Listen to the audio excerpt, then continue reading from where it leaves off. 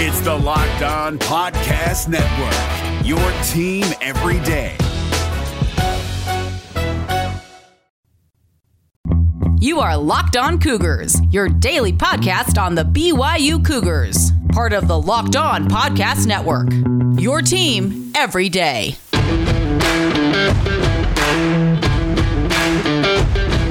Welcome into a Thursday edition of the podcast. Hope you all are doing great out there in Cougar Nation. Plenty to get to ahead on this episode of Locked On Cougars. We look back in the 100 seasons of BYU football at 1996. Yes, the famed 14-1 season. We'll dig into that, what to take away from it. We'll also continue with our position previews looking ahead to BYU fall camp beginning next week.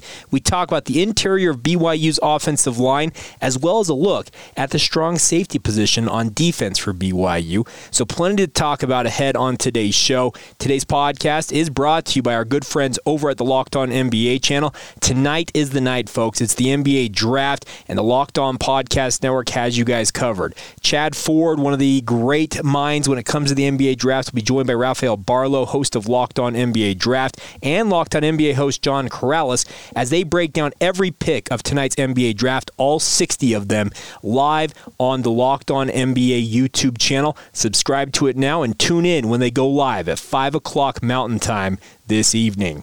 All right, without further ado, let's get going here. This is the Locked On Cougars podcast for July 29th, 2021.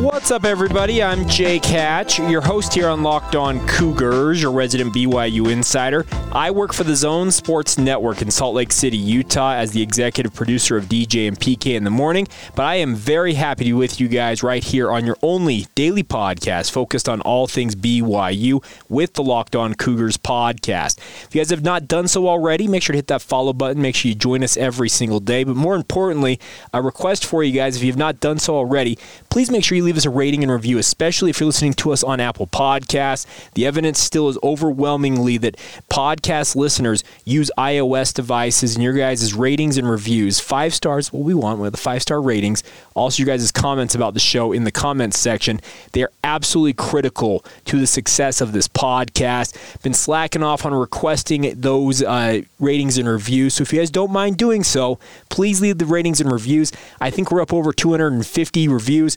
Goal is to make it to 300 and obviously then 350. But if we can get to 300 before the season starts, I'd be over the moon. So we just have over a month left before we get there. If you don't mind doing it, take a moment, leave us a 5-star rating and comment or two what you like about the show or what could be improved, no matter what it is. I'm happy to take any and all insight from you guys. But a big thank you in advance for doing that. All right, now to business. Let's talk about the 100 seasons of BYU football countdown. And some of you may be tuning in for the first time. And what we have been doing here, just as a heads up for you guys, is we've been counting down 100 seasons that BYU has played as a football program dating back to 1896. Well, today we talk about 1996. That is the 100 years between the start of this project and where we land today with 1996. Obviously, there are many more seasons to go. We're going to count down all the way to 2020 in the lead up to the upcoming football season. But funny enough, today marks, I guess, the official 100-year mark of this project. 20-plus years of it. Obviously, there was no football played at BYU due to some injuries and deaths in the sport in the early days in the 1890s. But nonetheless, we talk about 1996, and on the 100-year anniversary of BYU playing their first intercollegiate sports, and some might say it was a high school sport when they started in 1896, 1996 stands out as one of the single greatest seasons in BYU football history. We talked about on yesterday's podcast, if you happen to listen to it, about Steve Sarkisian and a little bit of a bumpy season in 1995. BYU saw their 17-year bowl streak come to an end despite winning a share of the WAC title that year. But 1996 stood out because a lot of the players who were standout players in 1995 took that experience and parlayed it into one of the greatest seasons in BYU football history. I don't need to really break down what happened this year. Those of you that were alive for 1996 know exactly what I'm talking about. Some of our younger listeners probably don't remember it.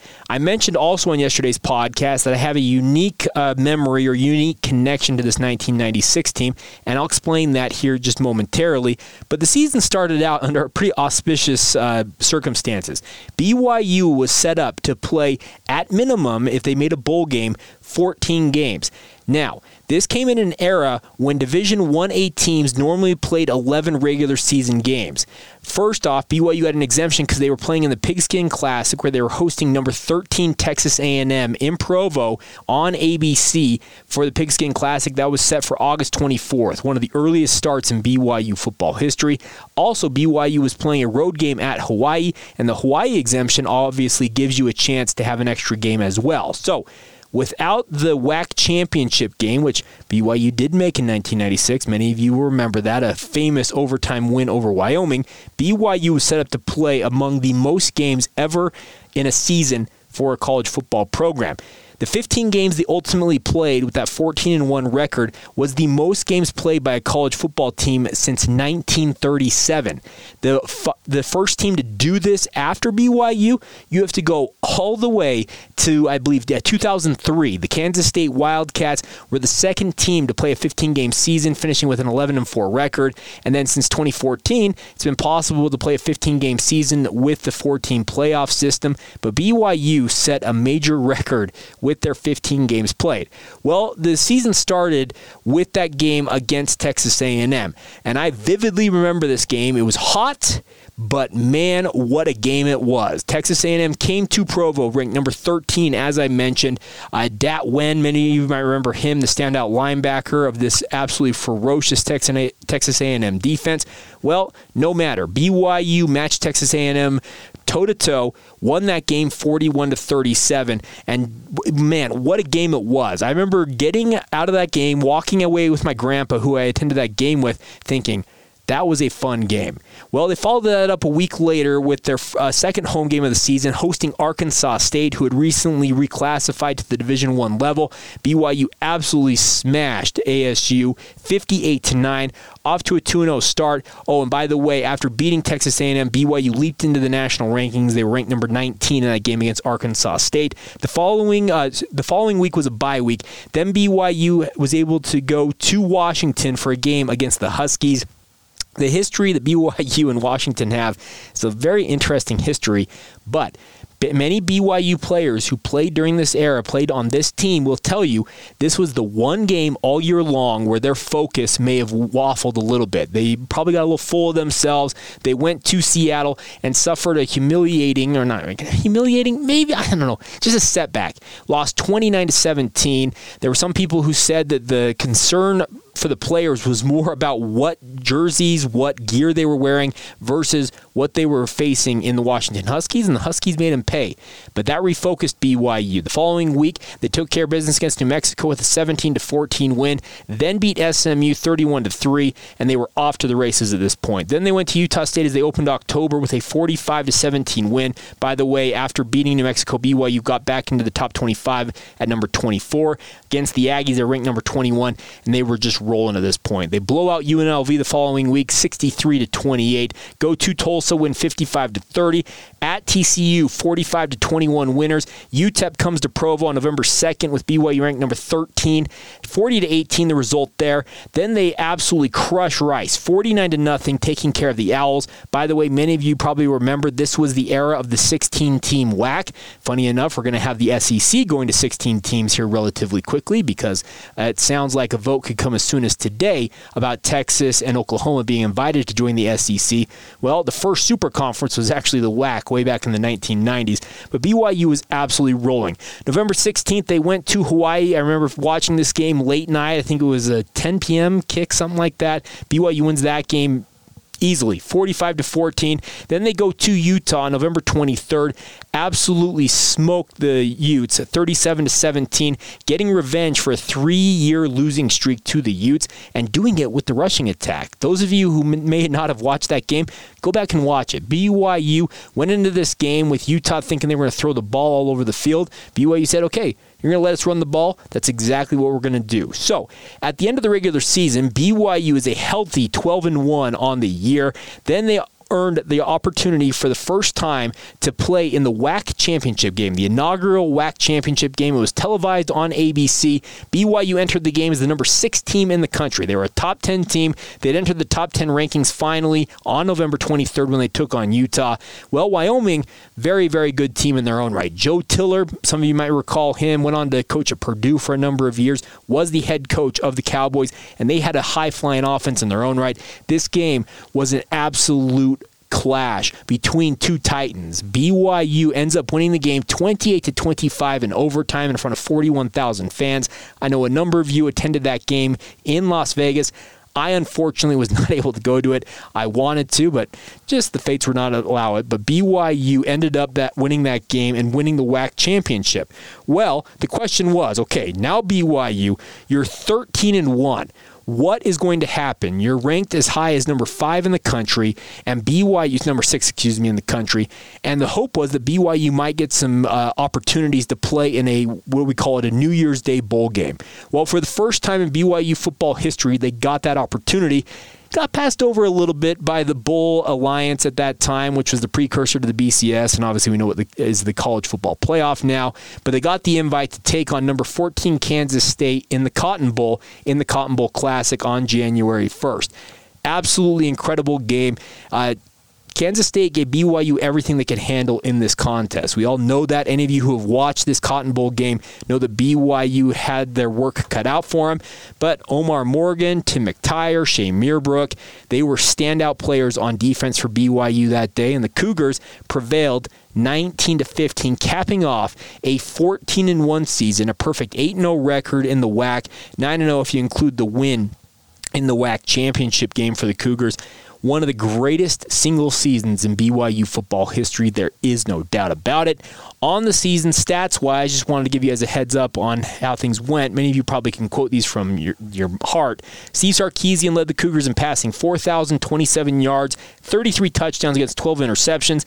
The key difference between BYU's offense in 1996 versus some of the teams around them in the 1990s was their balance. Brian McKenzie led the Cougars with 950 rushing yards on the year and 11 touchdowns. Ronnie Jenkins was just as good as him, maybe a little bit better, just more electric, had 733 yards and 11 touchdowns in his own right.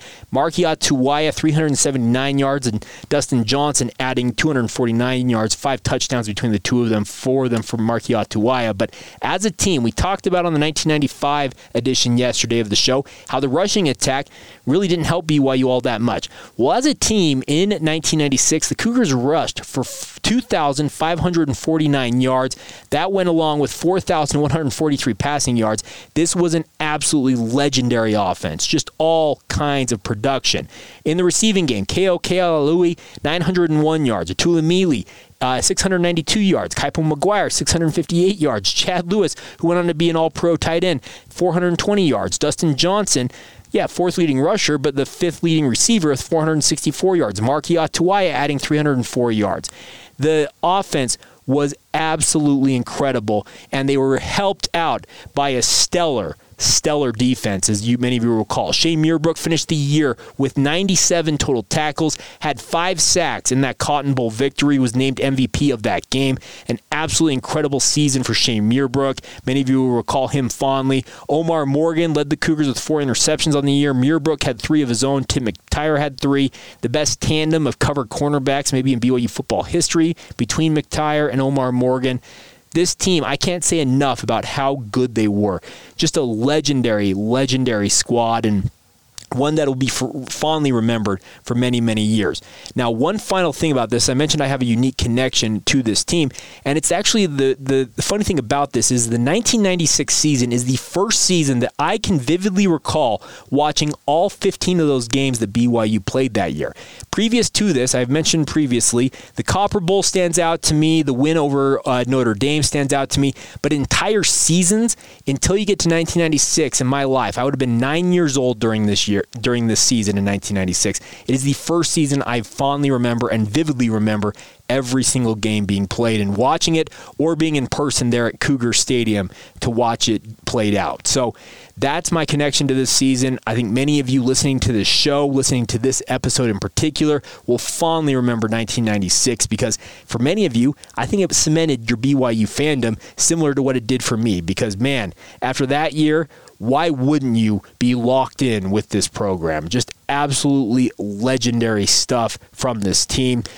Guys like James Dye had a 314 kick return yards, a touchdown. Ronnie Jenkins added 419 yards in the return game. James Dye added another 2 touchdowns in the punt return game. Alan Boardman, one of the greatest punters that people don't talk about in BYU history, a legendary career punting the ball. Ethan Potchman kicking it all over the field, 20 of 28 on his field goals, along of 51 on the season, 63 of 65 on extra points.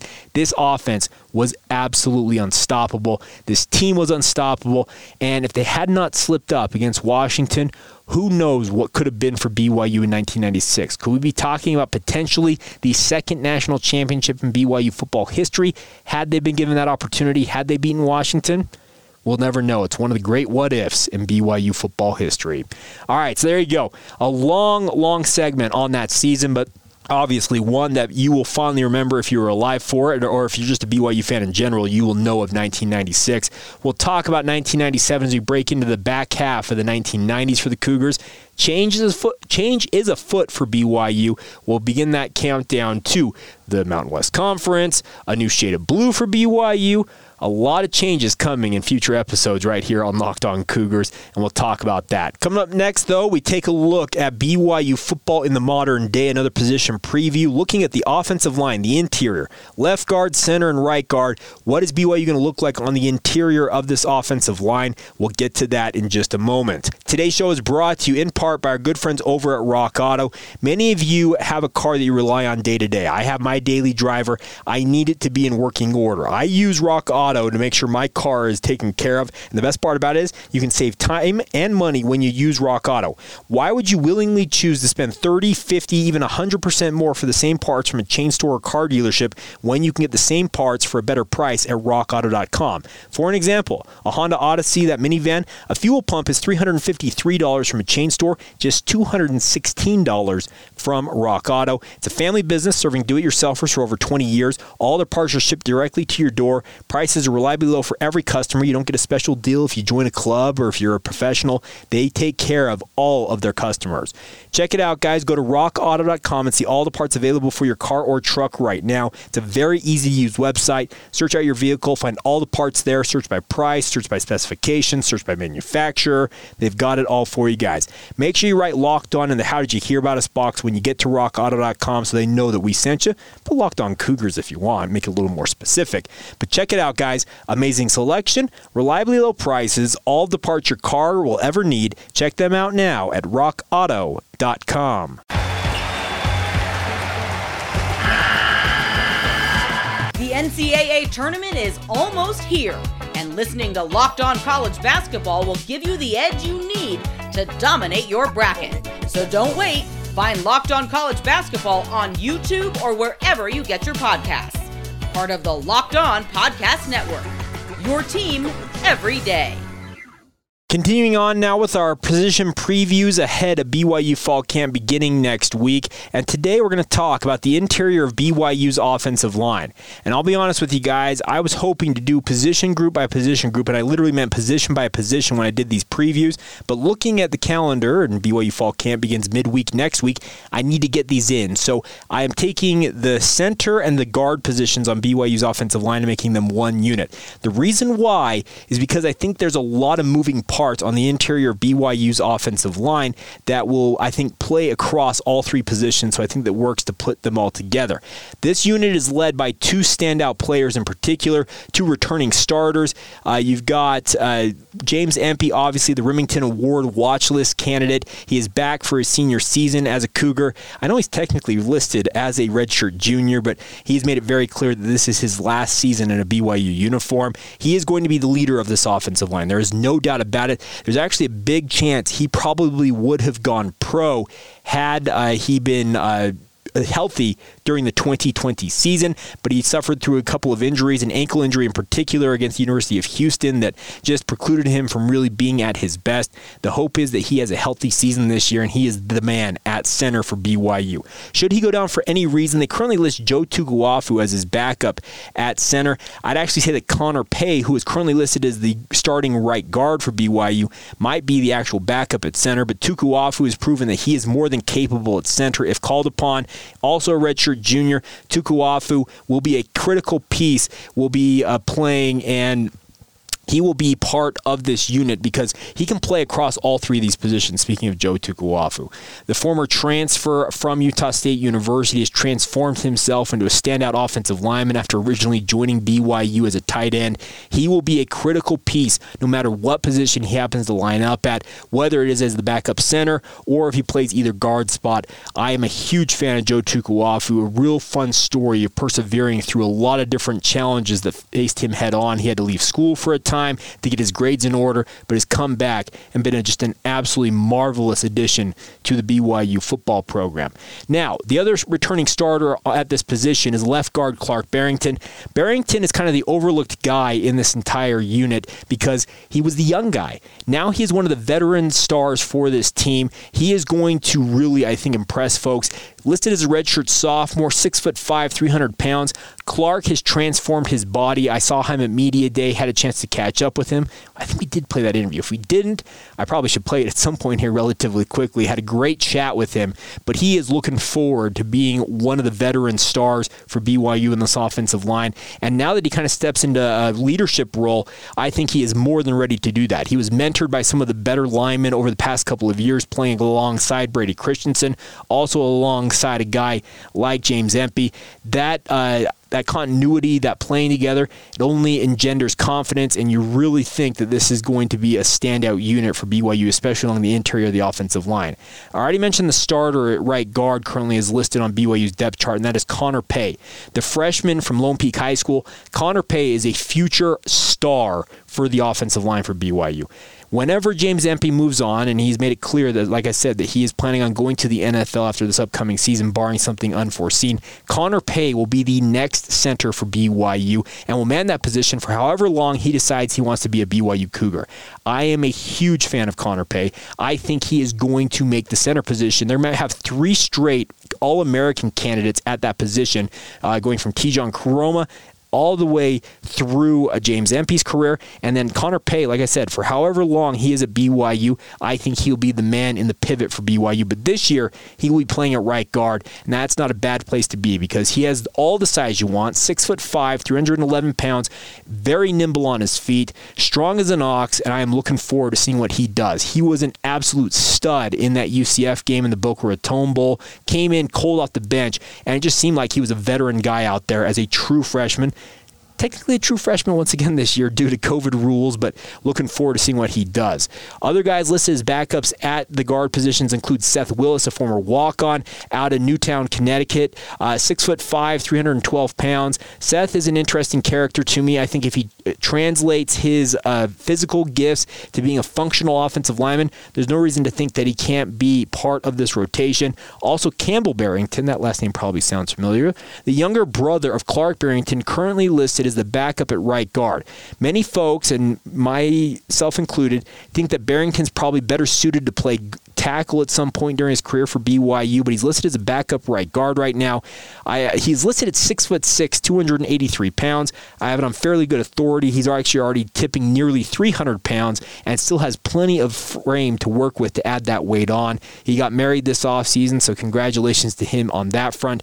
I like Campbell Barrington. BYU, if I'm being frank about this, actually recruited Clark Barrington with the thought that Campbell Barrington was the real target they were after. The fact that Clark Barrington turned into a multi-year starter for BYU, just an added benefit. They thought that Clark Barrington was going to be a good player, but they thought Campbell Barrington was going to be a star. Speaking of BYU's coaching staff, well, the good news is you're getting a 2-for-1 in essence here, because it looks like both the Barrington brothers are going to be standout players for BYU, and it would not surprise me at some point here this season or the very latest next season that Campbell Barrington is starting along BYU's offensive line at some position. Like I said, I think he ends up at tackle eventually, but the good news is there are 6 bodies listed on the interior of this offensive line for BYU, and I'm a believer in at least 5 of them, and the 6th one, he's not a bad prospect in his own right. So that's the good news if you're a BYU fan, is the depth along the interior of BYU's offensive line. It's as solid as it ever has been. I mentioned on yesterday's show how I'm concerned about the depth at tackle. If they can answer that question adequately, find the right mixture of talent to back up their tackles in both Blake Freeland and Harris LaChance, this offensive line, folks, could be just as good as it was in 2020. And let's be real, that Joe Moore Award semifinalist, which is awarded to the best offensive line in the country, it was not given out very lightly for BYU. They were absolutely stellar all along the offensive line. So looking forward to seeing what this interior of this offensive line is going to do. It's going to be the strength of this offensive line along that guard and center position, but very, very excited to see them get out there and become once again the quote-unquote tip of the spear for the BYU offense. All right, we will wrap up today's edition of the show with a look at the strong safety position, a returning star in the making at that position, but a bevy of other options behind him. We'll talk about that here in just a moment. Today's show is brought to you in part by our good friends at BetOnline. Is the fastest and the easiest way to bet on all of your sports action, guys. Baseball season is underway. The Olympics are ongoing. No matter what you're interested in sports, BetOnline, you can track all the action there. Get all the latest news, odds, and info for your sporting needs, including Major League Baseball, football, futures odds, UFC, MMA action, golf, the Olympics, as I mentioned. It's all available to you guys by going to betonline.ag. Before the next pitch, head over to BetOnline on your laptop or mobile device and check out all the great sporting news, see all the odds available to you guys, and put your bets in, not cash your ballots, put your bets in at betonline.ag. Don't sit on sidelines anymore, as this is your chance to get into the game. Head to the website, use your mobile device to sign up today and receive your 50% welcome bonus with your first deposit using the promo code LOCKEDON, LOCKEDON. Get 50% of whatever you deposit the first time added to your account as a welcome bonus. Free money. It's all courtesy of BetOnline. Take advantage of it now. They are your online sportsbook experts.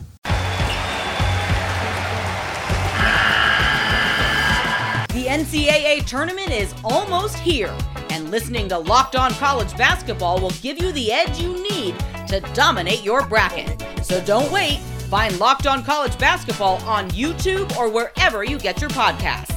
Part of the Locked On Podcast Network. Your team every day. All right, my friends, before we go here on this Thursday edition of the show, let's take a look at the strong safety position. This is the position I think that might be the best in the secondary for BYU, and for one chief reason, that is that Chaz Ayu comes back from injury and is expected to be the guy at the position. I'm really, really excited to see him fully healthy. He had an absolutely stellar opening game to the 2020 season against Navy. He's playing on bad ankles, got another injury in that game, and essentially decided after that, you know what, we're going to shut it down, get fully healthy, and come back in 2021. Chaz is a former 4-star prospect, listed as a junior this year, so still has 2 years he technically could play in Provo. I am looking forward to seeing him stand out in BYU secondary. He has got all the size to be a star, 6'2", 217 pounds, all the speed to make plays all over the field. Chaz Ayu should be one of the quote-unquote breakout stars of this BYU football season if all goes according to plan. The good news is there is plenty of talent behind him who will push him for playing time, led by Taylon Alfrey, a true freshman coming off a mission for the Church of Jesus Christ of Latter-day Saints. Alfrey is an interesting character, a guy that I think has all the physical tools in the world. Will it translate to the next level? 6'3", 201 pounds, has the range, the size. You just look at him and say, okay, this guy can be kind of the next star safety in BYU system.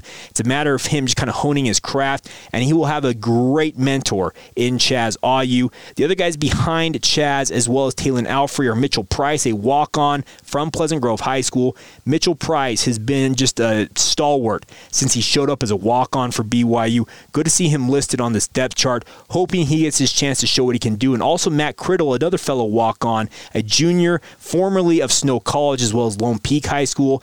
Younger brother of Ben Criddle, changing a position once again. Matt Criddle has played, I think, 4 or 5 positions since showing up at BYU. Both of those guys are what I like to term try-hard guys, and I don't mean that in a negative term. Try-hard meaning that they are going to give you every ounce of ability they have got.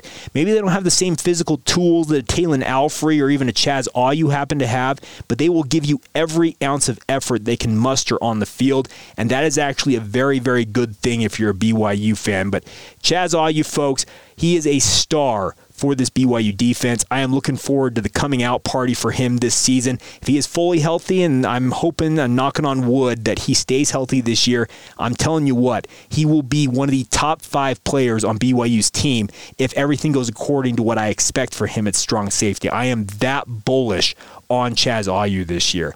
I am so excited to see him healthy once again and hoping he gets the opportunity to show what he can do and have just a healthy and a standout campaign. He's been a big advocate for mental health issues, mental health awareness for this BYU team, done a lot of good things in that realm. Now it is his time to shine on the field, and looking forward to seeing what he does this year for the BYU football program.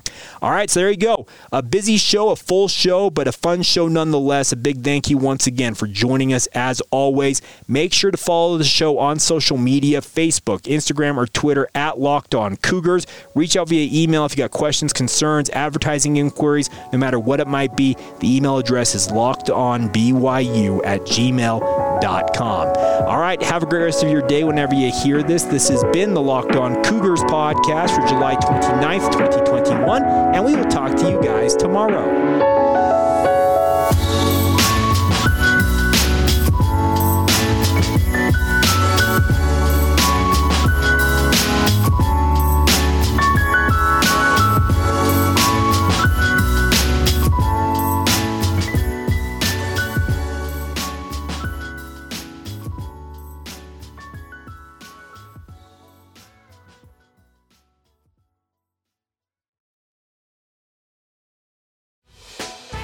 Hey, Prime members, you can listen to this Locked On podcast ad-free on Amazon Music.